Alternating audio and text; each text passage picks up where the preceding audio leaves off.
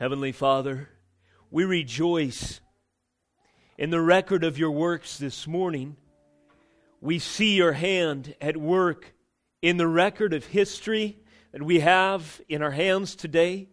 Your right hand doth valiantly when you created this world and set every atom in this material universe in its proper position to glorify and praise your holy name through the beauty of the skies above, the majesty of the earth below, the intricacies of the human body, the breath and life that you gave every creature to magnify and glorify your name.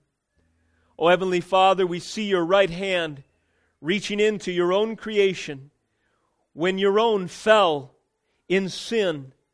And though we were deserving of absolute hell and abandonment, your right hand sent Jesus Christ, our Lord, God in flesh, dwelling among us, who at the fullness of time took on that mantle to be our Savior, Lord, sacrifice, high priest.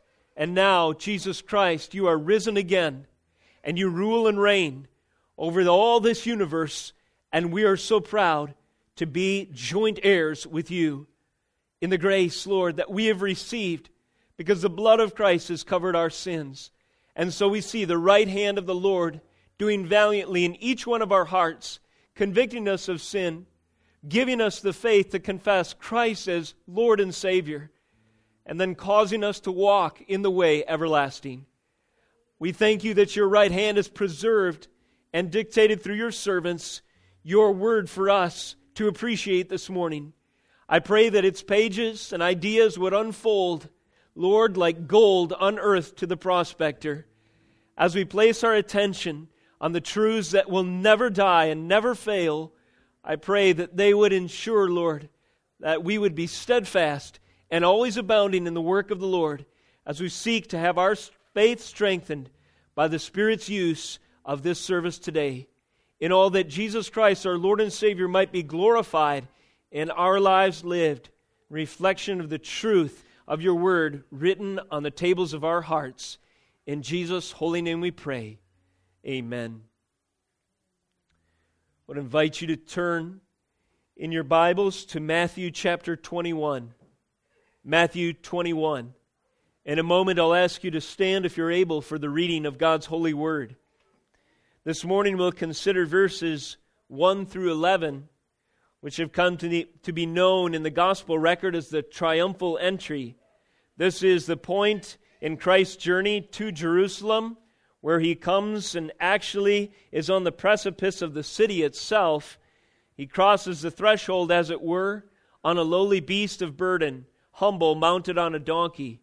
And this fulfilling prophecies of old, and though the picture seems relatively small and unassuming, in the reality of the greater scope of prophetic history, I think we will find treasures of the wisdom and knowledge of God unfolding before our eyes as we consider Matthew 21, particularly in light of Zechariah chapter 9 and 14. So stand with me, if you would, with your Bible open, and let us read.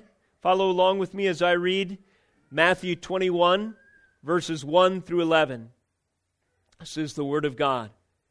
Now when they drew near to Jerusalem and came to Bethphage, to the Mount of Olives, then Jesus sent 2 disciples, saying to them, Go into the village in front of you, and immediately you will find a donkey tied, and a colt with her. Untie them and bring them to me. If anyone says anything to you, you shall say, The Lord needs them, and he will send them at once. This took place to fulfill what was spoken by the prophet, saying, Say to the daughter of Zion, Behold, your king is coming to you, humble and mounted on a donkey, and on a colt, the foal of a beast of burden. Verse 6, the disciples went and did as Jesus had directed them. They brought the donkey and the colt and put on them their cloaks, and he sat on them. Most of the crowd spread their cloaks on the road, and others cut branches from the trees and spread them on the road. And the crowds that went before him and that followed him were shouting, Hosanna to the Son of David! Blessed is he who comes in the name of the Lord!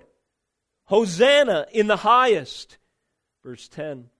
And when he entered Jerusalem, the whole city was stirred up, saying, Who is this? And the crowd said, This is the prophet Jesus from Nazareth of Galilee. This is the word of the Lord. You may be seated.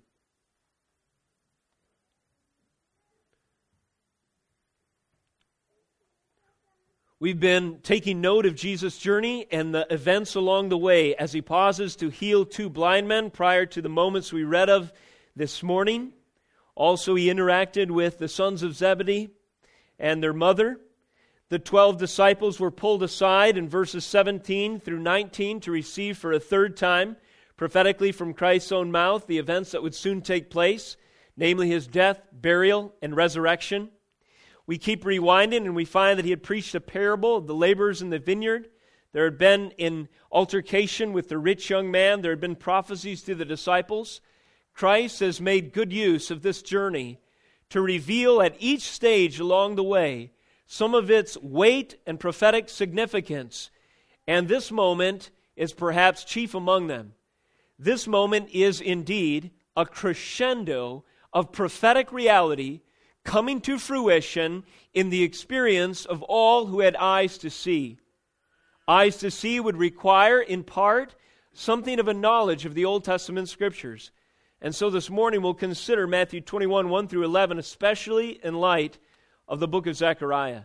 I would encourage you to flip over to Zechariah, especially the final chapter, chapter 14. But there's a direct reference in Zechariah 9 as well. We'll be going back and forth this morning considering some of the significance and the weight of this moment in light of the prophets of old, and particularly Zechariah. Jesus' journey to Jerusalem culminates in this series of events with a fulfillment of prophetic imagery that Zechariah had prophesied. In the book of Zechariah, some 20 times there is a phrase that I've also used to title this message, On That Day. Title of this morning's message is On That Day. You'll find over and over again in the short book of Zechariah, the minor prophet, on that day, such and such will happen. So-and-so will be crowned. This event will take place. On that day, our Lord will do this. On that day, God will fulfill His promise in this way, and so on. This surprising confluence of events in the Gospels we find when we measure them or we line them up with the message of Zechariah and the prophets, that day or that specific moment of prophetic clarity makes so much more sense and comes to the foreground when we consider these messages of old in light of Christ and what He is doing on the pages of the Gospels as He approaches the cross and as He approaches Jerusalem. On that day, what does that refer to? Well, I would like to give you a phrase of understanding or a phrase of insight to attach to those times or those moments that are drawn to our attention in the context of Zechariah. Whenever the prophet uses that term on that day or indicates, take note, this specific event, it is to say that there is a decisive moment of messianic fulfillment right here, right now, signaling judgment, deliverance, and salvation. Let our attention be called when the prophet says, on that day. When we hear that phrase, we should think of something like this. Remember that the prophet is drawing to our attention, again, a decisive moment of messianic fulfillment. A decisive moment of messianic fulfillment. Signaling one of three things, or all three in some cases.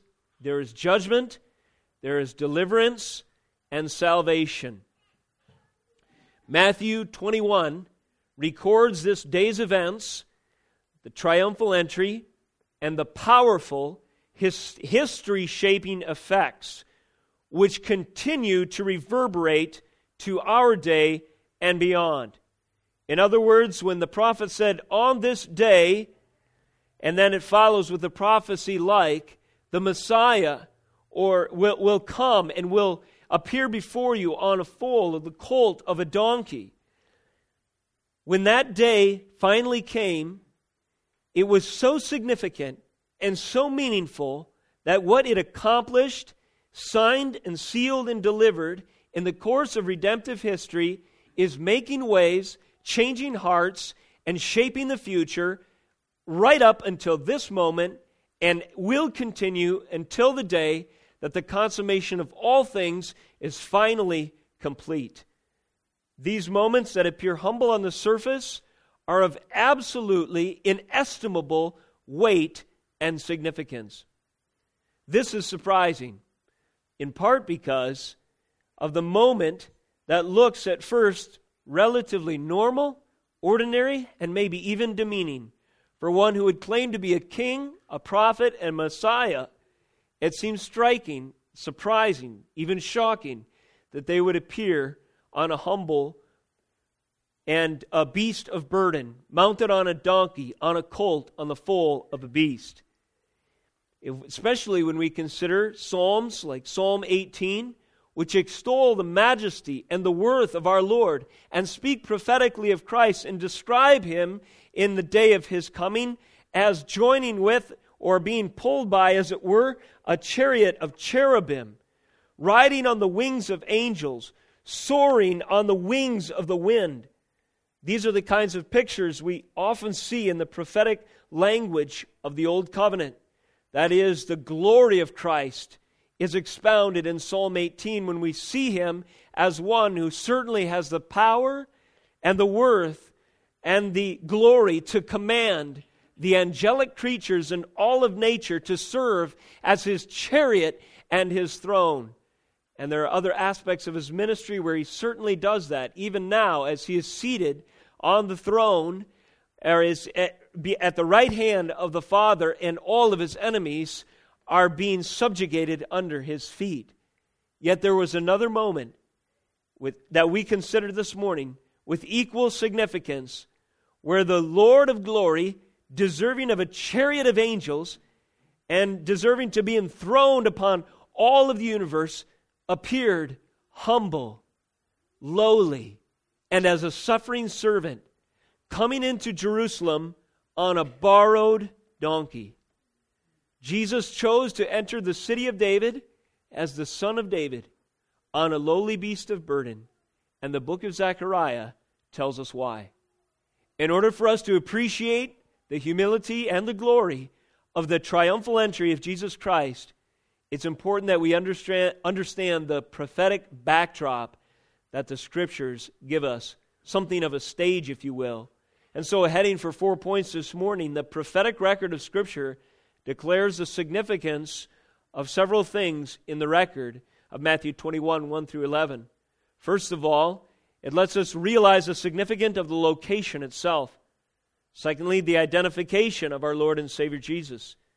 Thirdly, His mode of transportation, the fact that He is riding a beast of burden. And fourthly, we'll consider this morning the celebration, how the people respond with shouts of Hosanna. Since the language of Zechariah is a little unique, and we'll be using it at some length this morning, let me give you a brief illustration to help understand some of the literary devices that are employed in prophetic literature, and particularly in Zechariah. And sometimes you've heard this type of literature referred to as apocalyptic literature, using vivid imagery to portray spiritual realities in ways that communicate beyond mere prose. When we go back to the Old Testament, we see this in some of Daniel's visions, some of the visions in Zechariah, and perhaps the most famous example in the New Testament would be the book of Revelation. There's mysterious, powerful, and vivid imagery, and it's meant to convey something beyond what mere words ordinarily written could record for us. So let me give you a comparison, analogy, or illustration. Have you ever seen a movie and there's a scene where it kind of sets the tone and the stage for the events that will soon take place, and the way that they do it is they give you a rapid series of still images. If they're portraying the 60s or something, there might be violence in the streets, a collection of hippies with guitars, a rose in the end of a gun, You move forward through the 80s. You all remember these iconic images. If you, some of us aren't old enough to remember, but others have seen them in magazines and whatnot. We see that lone Chinaman in Tiananmen Square standing in front of the advancing army tank. We see, if we go back further, a footstep landing on the moon, and, like time-life pictures, right? Those snapshots, when given to us in rapid series, immediately give us associations with something. It's something that we can't quite put in words, but it certainly sets a tone. It gives us an idea, almost a picture or a sense of what to expect. It sets the stage for what this story will be like and some things that it will convey. It's drawing on, through vivid imagery, the experience of the viewer to convey something. Well, in a similar way, the prophetic literature in the Old and New Testament will sometimes give a series of snapshots, little pictures or glimpses of messianic prophetic clarity, imagery of like a branch from that would grow up as a shoot from the stump of Jesse, as we read in the Old Covenant. There's imagery invoking heralds like angels and trumpets, and there's other pictures like this throughout the Old Testament, and they give us kind of a snapshot in a sense to set the tone. There's also feast imagery in the Old Testament that comes to the foreground. There's places that are referred to. The Mount of Olives is featured both in Matthew 21 and in Zechariah 14. Living waters, fountains, the picture of shepherding and sheep, and all that to say that a lot of times when we're reading the Scriptures, especially in these literary forms, this imagery is significant. And as we draw on some of these biblical sources, the picture of the triumphal entry comes into vivid, 3D, full-orbed glory for us as we consider it in the backdrop of biblical prophecy. So let's see what we can learn as we do just that this morning, beginning with the location, where Jesus is at the time of his entry into Jerusalem, leading up to that event, and then we'll cross-reference that with Zechariah 14. As you turn to Zechariah 14, I just want to draw to your attention that there is a structure in the final chapter of this book, Zechariah, that actually follows the events of Matthew 21 in a very interesting, similar format. For instance, in Zechariah 14:1 it says, "Behold, a day is coming for the Lord." There is an announcement of something of anticipation. This is one of those snapshots that we see in prophetic literature. The coming of the Lord is significant. That word doesn't just convey a movement of point A to point B, but it conveys a special kind of arrival. When we see the day of the Lord or the coming of the Lord, it denotes, as our title indicates, on that day, a decisive moment of messianic fulfillment, signaling judgment, deliverance, and salvation. So the significance of this messianic coming is unveiled to us in this language in Zechariah 14:1. The author is saying, pay attention, take note. There will come a specific moment of messianic fulfillment, and it will look like this. It will be a day of coming for the Lord, continuing in 14:1, when the spoil taken from you will be divided in your midst.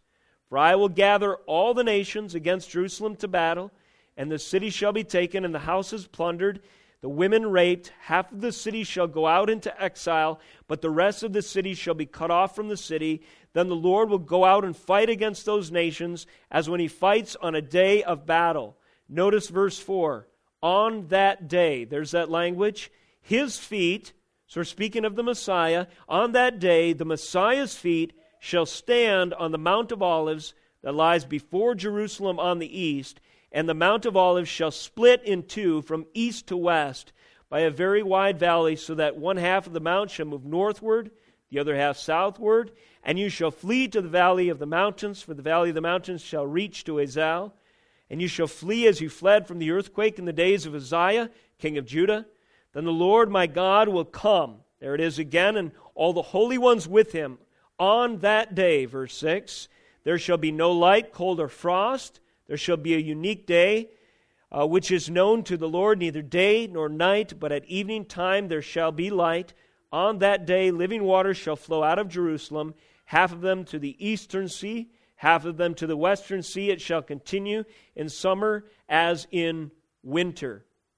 So notice this language denoting, and especially here, judgment, but also a message of deliverance and salvation, is indicated by a decisive moment of messianic fulfillment and a location.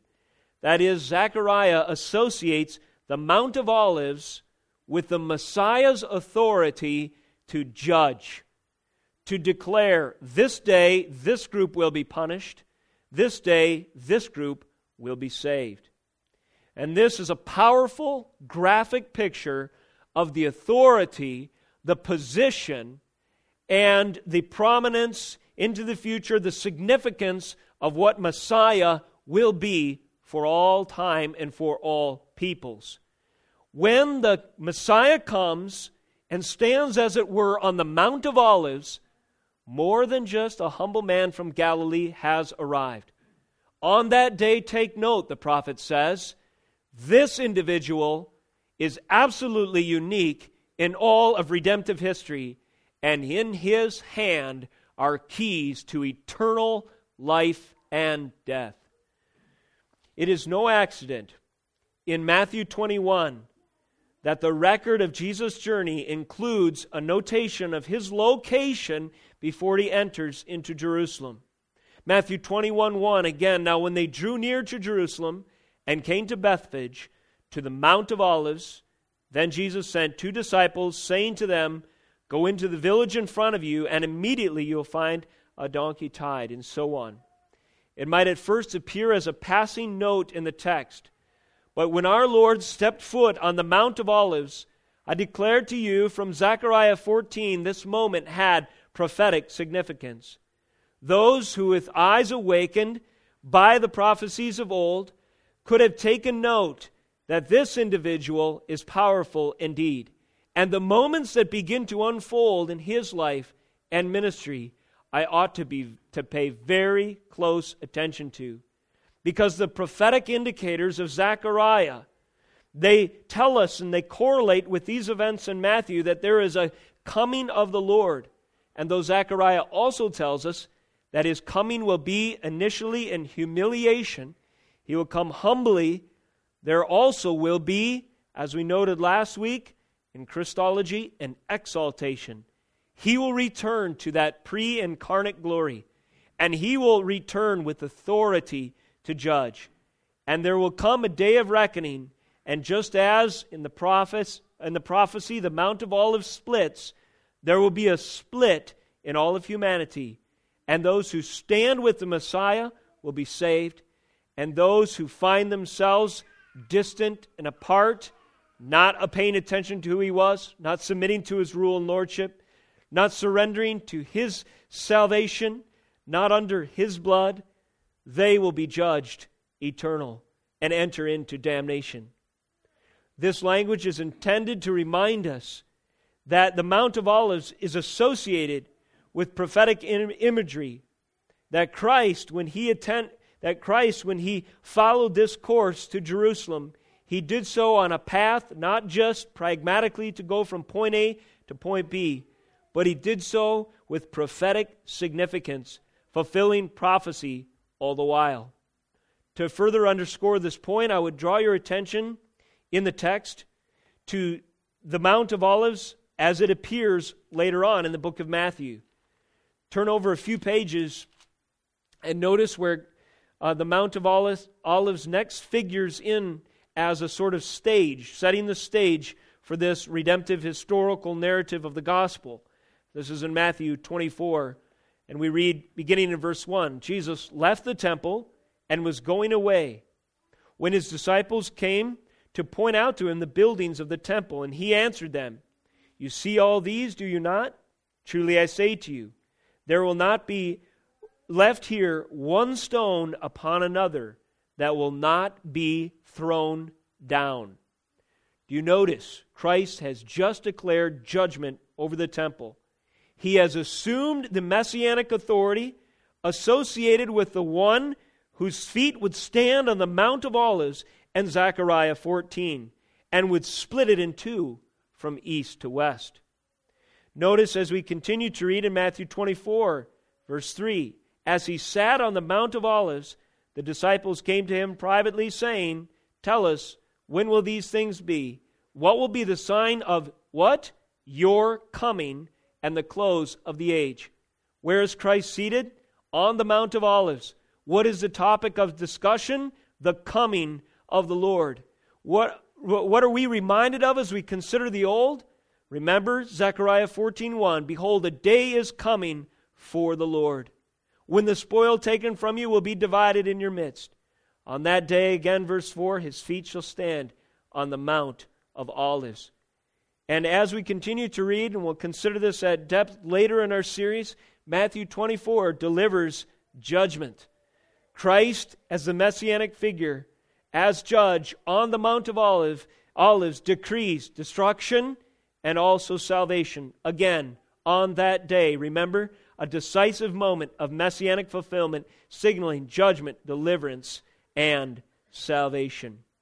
That's a note of the location on Jesus' progress toward Jerusalem in the text and in the context of the prophecy. Secondly, this morning, let's consider the identification. Who is Christ, and how do we see his identity unfolding in these events? What does the prophetic record of Scripture in Zechariah declare is significant about the identification of Christ as we see him here fulfilling prophecy as we continue to read in Matthew 21, verse 2? Jesus says, Jesus was saying to them, "Go into the village in front of you, and immediately you will find a donkey tied and a colt with her. Untie them and bring them to me. If anyone says anything to you, you shall say, 'The Lord needs them,' and he will send them at once." This took place to fulfill what was spoken by the prophet, saying, and then we have a direct citation from Zechariah 9:9. We'll save that direct citation for a moment and note in verse 3, Jesus' self-identity with the Lord. Jesus has referred to himself primarily, most commonly in the text of Matthew up until this point, as the Son of Man. He has also limited the publishing of his glory abroad. We consider again in chapter 16, verse 20, for instance, when people identified something of his glory and his messianic office. It says in 16:20, then he strictly charged the disciples to tell no one that he was the Christ.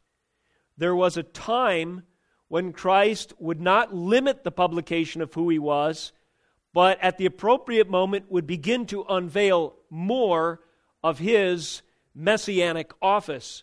And now in the text we begin to see that. For one of the first times, Christ has referred to himself prior as the Lord of the Sabbath. He's identified others referring to him as Lord, Lord, in Matthew 7. But now he tells his disciples to tell someone else, the owner of the donkey, don't tell them the Son of Man needs this, but in fact the Lord needs this. I would submit to you that this language in 21:3 signals a shift. It signals a shift in the emphasis of Jesus' self-identification, his revelation of who he was. Turn back with me to Zechariah 14 again. We paused at verse 8, but now let's read verse 9. It says, "And the Lord will be king over all the earth.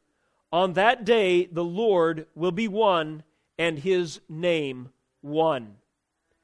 On that day, remember, a decisive moment of messianic fulfillment, something else would happen. Not only would he rule in judgment from the Mount of Olives, but also on that day it will be shown and evident that the Lord is king over all the earth. And on that day he will be one. The Lord will be exalted as one. And so we see an emphasis on kingship, authority, kingdom, His kingdom coming, and we see these moments almost as a coronation service, as the kings of old would come in and with their triumph, in a triumphal entry, and the people would give them praises and accolades. That is a mirror image of what's happening at this moment, and thus Zechariah, again, 14 is being fulfilled. And also there is a unity within the purpose of the Godhead in view as we see these events unfolding. And Jesus proceeds from this point on to grant clearly and boldly to the hearers greater and greater testimony to His divinity. And it is powerfully amazing as we read. Notice in just a few verses after this record, we have the following in verse 16. This is in the context of the children in the temple crying out, "Hosanna to the Son of David." This made the religious rulers indignant, as if to say, "How dare you, Christ, receive such praises and such glory from the crowd?" They said to Him, verse 16, "Do you hear what these are saying?" And Jesus said to them, "Yes, have you never read? Out of the mouth of infants and nursing babies, you have prepared praise." This is a direct reference to Psalm chapter 8, verse 2. Psalm chapter 8, verse 2, the first word, I believe, in the psalm itself is Yahweh. That is the highest name for God Himself in Scripture. That is the covenant self-disclosure of Almighty God. It says in Psalm 8, verse 1, "O Lord," that is, "O Yahweh, our Lord, how majestic is your name in all the earth. You have set your glory above the heavens." Verse 2, "Out of the mouths of babes and infants, you have established strength because of your foes, to still the enemy and the avenger." This is amazing. This is powerful indeed. Do you notice what Jesus is doing? He's identifying the praises offered to Yahweh with the praises offered to Himself. The Englishes, Jean, and also Joel and I, we were both in God's providence this last week visited by Jehovah's Witnesses. The Jehovah's Witnesses, you might have had them knock on your door before, and it's easy to see in their literature, and from if you're a little bit in tune with your own doctrine as an Orthodox Christian, where they differ from you. And one of those main differences is on the Trinity itself. The Jehovah is another term for Yahweh that they use to delineate the oneness of God. They do not affirm that there is a God, that there is one God in three persons. Now, if you can somehow make the case from Scripture that Jesus is Yahweh, it has been duly noted by apologists that their entire religious system falls apart. I had several references in my mind that I used to show them that Jesus Christ is indeed Yahweh in the flesh, and the Bible declares it. But as I was thinking about it this week, I could have well added this one. Jesus Himself identifies Himself with Yahweh and receives the praises of Yahweh from the mouths of infants and nursing babes, whom God used to echo His glory to the Son. And this is Jesus' self-disclosure of His deity. His deity is unveiled. We find in Zechariah that on this day of messianic fulfillment, we will see that the Lord is one. We will find, that is, that the Messiah figure, the Son of Man, is also Son of God. We will see an inauguration of His kingdom, just as we do in the triumphal entry. And right on cue, Jesus Christ Himself reveals Himself as Lord and as God. The clarity of this disclosure only sharpens as we continue to read. If we move forward to chapter 22, notice this exchange Jesus has with the religious experts, if you will. Now, while the Pharisees, verse 41, were gathered together, Jesus asked them a question, saying, "What do you think about the Christ? What do you think about the Messiah?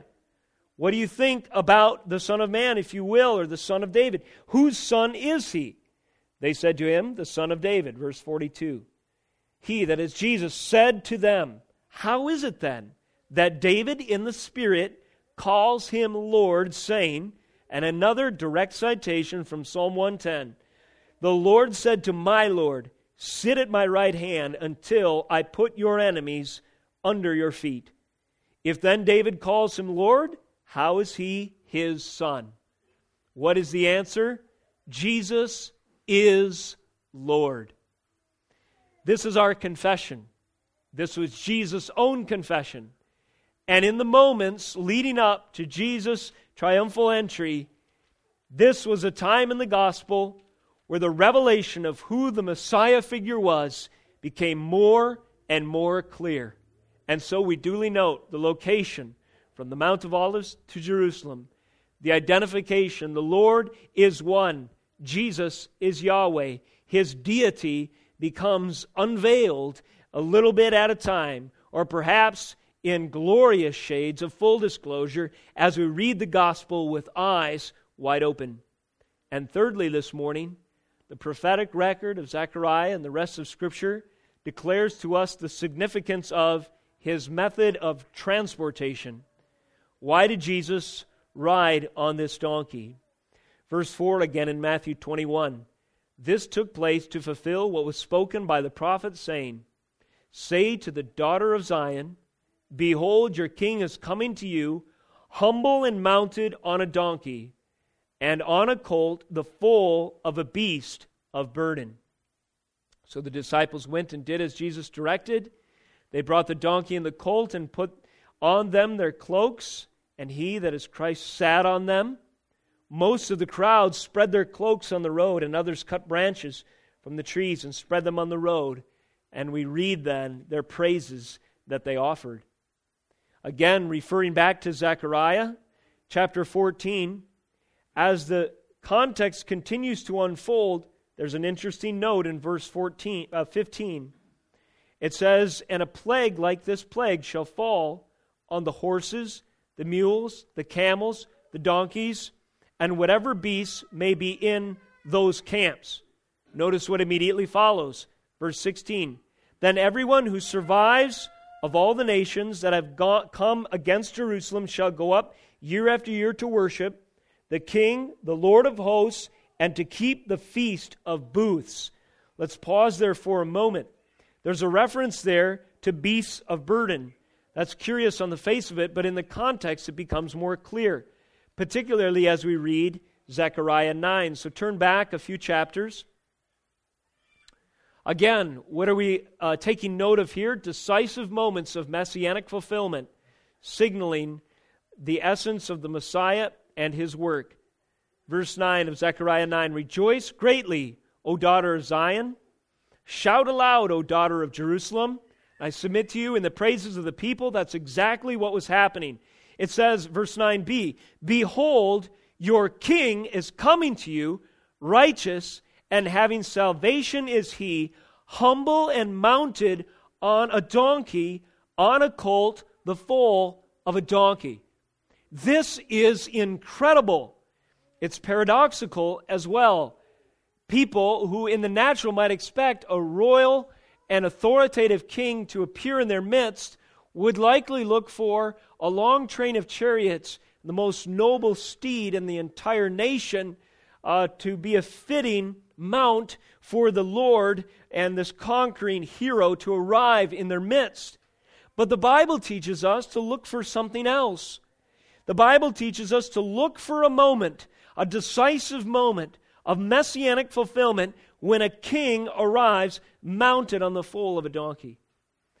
Throughout Scripture, this picture is also comes up in different places.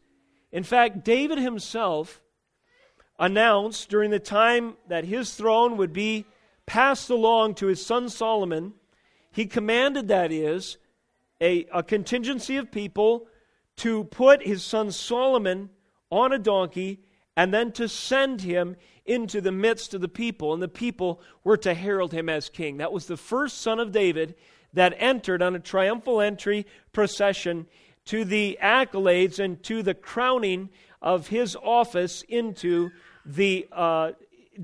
among the people of God.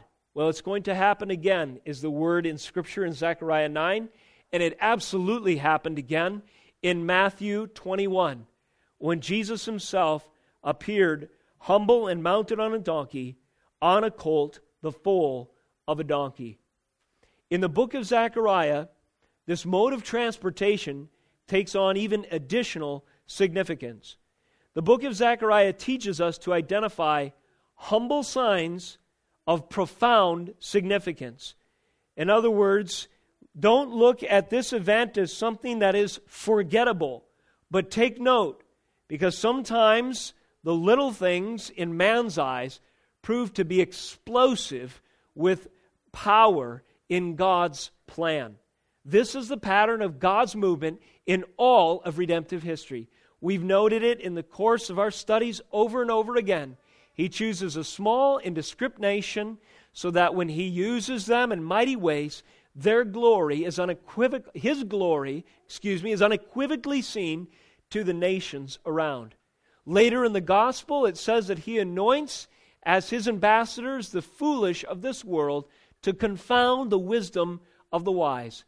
And when God anoints his Messiah as king, he seats him on a donkey and sends him into the presence of the people, and only those with eyes to see the messianic clarity of the moment herald him with hosannas. Blessed is he who comes in the name of the Lord. But they could know the significance of this moment because of what Zechariah prophesied. But beyond this humble sign, the idea, the theme of actually horses appears all throughout Zechariah. And I would encourage you, if you have some time and are interested, to do a study, a word study on the use of horses in Zechariah. They represent the patrols of the earth. There are visions of horsemen and chariots that we see prior in the book. And even immediately in the context of Zechariah 9, we see something of horses and this imagery denoted in the context. Verse 10 says, I will cut off the chariot from Ephraim and the war horse from Jerusalem. And the battle bow shall be cut off, and he shall speak peace to the nations. He shall rule from sea to sea, and from the river to the ends of the earth. Later, it says in 10:5, they shall be like mighty men in battle, trampling the foe in the mud of the streets.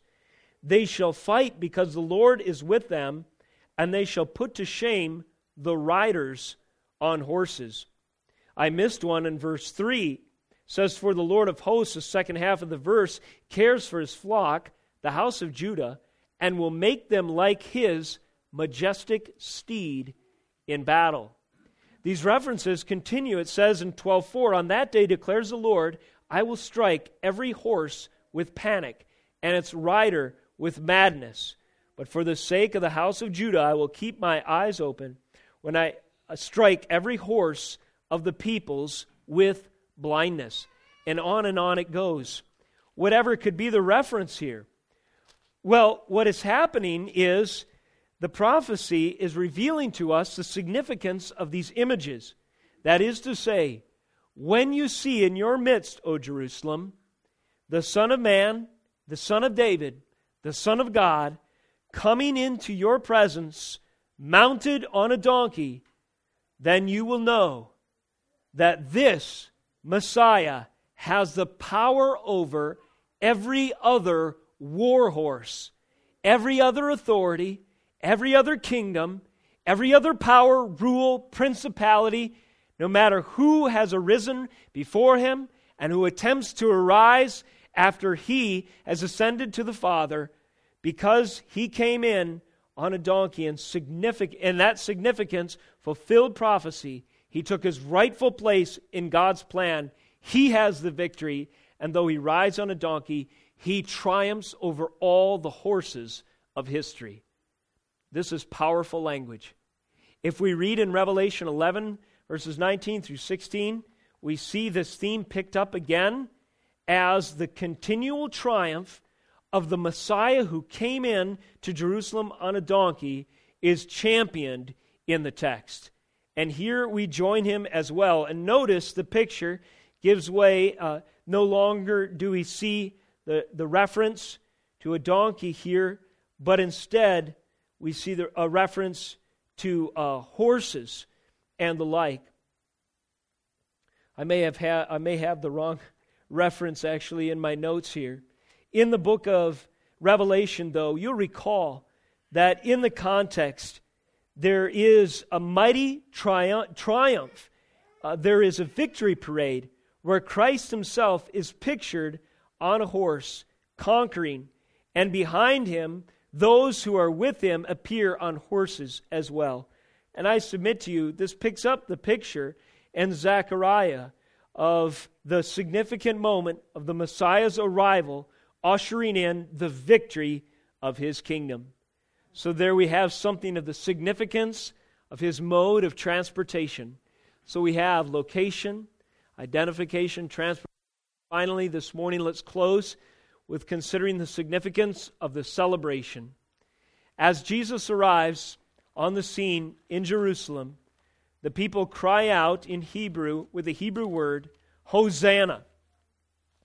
That word has historical significance. It means, save us now, we beseech you. There is a cry that was offered from the throats of God's people whenever they were in duress, whenever they were expecting to be, or whenever they needed or expected intervention on their behalf, they would use this language, and it comes from Psalm 118. The people cried in this way when Jesus entered in Matthew 21:9, and the crowds that went before him and that followed him were shouting, Hosanna to the Son of David. Blessed is he who comes in the name of the Lord. Hosanna in the highest. In this way they praised him. Later the children themselves would cry to him in verse 15, again, Hosanna to the Son of David.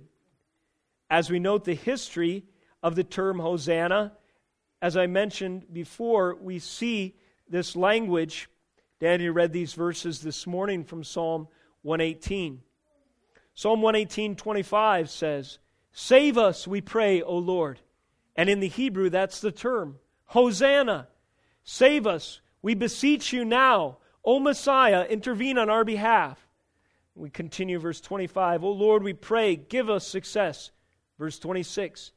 Blessed is he who comes in the name of the Lord. We bless you from the house of the Lord. The Lord is God, and he has made his light to shine upon us.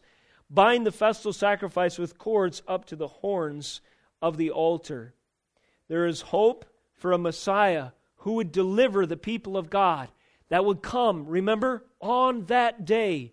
A decisive moment of messianic fulfillment signaling judgment, deliverance, and what was the third thing? Salvation. This decisive moment appears in the gospel when Jesus himself arrives mounted on a donkey, a colt, a foal of a beast of burden, and those people, the throngs who recognize the fulfillment of Zechariah, shout, Hosanna to the Son of David. Our Messiah has arrived. Save us. Blessed is he who comes in the name of the Lord. The language of Hosanna appears in 2 Kings 19:19 as well. And in this context, the Ark of the Covenant is returned under David's kingship to its rightful central location in the assembly of the nation of Israel. And as the ark comes into the presence of the people, there is a psalm, a song offered, and a cries of, Save us now, O Messiah, we beseech you. Hosanna, blessed is he who comes in the name of the Lord. And just as the Ark of the Covenant, representing God's presence, tangibly evident in the fellowship of his people, arrived into ancient Israel, so Jesus Christ, who came to tabernacle among us, God himself comes into Jerusalem, and in the same way as when the ark arrived into the presence of the assembly, the people cry, Hosanna! Blessed is he who comes in the name of the Lord. this celebration is so significant. It is the apex of what the Old Covenant foreshadowed. It is the fulfillment of the hope of all of God's people. It is the essence that the shadow of the Ark of the Covenant represented. It is the cry of the psalmist realized in the experience of those who have faith in Jesus Christ. Now, when these people gathered branches, they did so in the same way that people gathered branches to celebrate the Feast of Booths or the Feast of Tabernacles. I apologize for including so much in this message this morning. Perhaps we can at least see how densely packed this section of Scripture is with prophetic imagery. If it's too much to digest in one setting, let us just meditate on these passages later in our own time. Meditate, for instance, on Nehemiah 8, verse 15, where the reclamation of the Feast of Booths or Tabernacle was celebrated by the people. And I am told, with the aid of commentators like Matthew Henry, that when the people would go out and gather branches, they would then build temporary structures, and what they were celebrating was God's deliverance. Remember a moment of judgment, deliverance, and salvation? They would remember the deliverance of God from Egypt in the 40 years where He gave them temporal lodging and sustained them with manna, water at Meribah, and food for them in their wanderings until He gave them entrance into the promised land. And as the people would gather the branches, they would shout, "Hosanna! Blessed is He who would come in the name of the Lord." And we're told by some commentators, some historians, that the idea of Hosanna and beseeching, "Save us now," was so a part and parcel with the celebration of the Feast of Booths that the branches that they gathered came to be known as their hosannas. They were hosanna branches, if you will. And so in Matthew 21, it is no accident in the prophetic unveiling of the significance of these moments that the people gather, they cut branches from the trees and spread them on the road. And as they do so, they shout, "Hosanna to the Son of David." And then we see reference to the Feast of Booths in Zechariah. All of this is very striking. In verse 16, as the prophet continues to unveil this messianic expectation, symbol and imagery, he says, "And everyone who survives of all the nations that have come up against Jerusalem shall go up year after year to worship the King, the Lord of hosts, and to keep the Feast of Booths." And here these people, in fulfillment of this language, are honoring Christ as King. And as they cut down their hosannas, as it were, they are celebrating, in one sense, the Feast of Booths. There shall be, it says, the plague in verse 18, a second half, with which the Lord afflicts the nations that do not go up to keep the Feast of Booths. This shall be the punishment to Egypt and the punishment to all the nations that do not go up to keep the Feast of Booths. So in Zechariah 14, again, there's this picture of one day the Messiah would appear with authority as on the Mount of Olives. He would come lowly on a foal, the colt, the foal of a donkey, but that would symbolize His authority over all other war horses. And as He entered the presence of the people, there would be a revitalization and a fulfillment of the Feast of Booths. And on that day, the people would cry out, "Our King has come." It says in verse 20, "On that day there shall be inscribed," this is again Zechariah 14, "on the bells of the horses, Holy to the Lord. And the pots in the house of the Lord shall be as the bowls before the altar. And every pot in Jerusalem and Judah shall be holy to the Lord of hosts, so that all who sacrifice may come and take them, and boil the meat of the sacrifice in them. And there shall no longer be a trader," that is, a merchant or who trades in the house of the Lord of hosts on that day. And immediately, we'll cover this next week, immediately on the heels of Christ's arrival is what?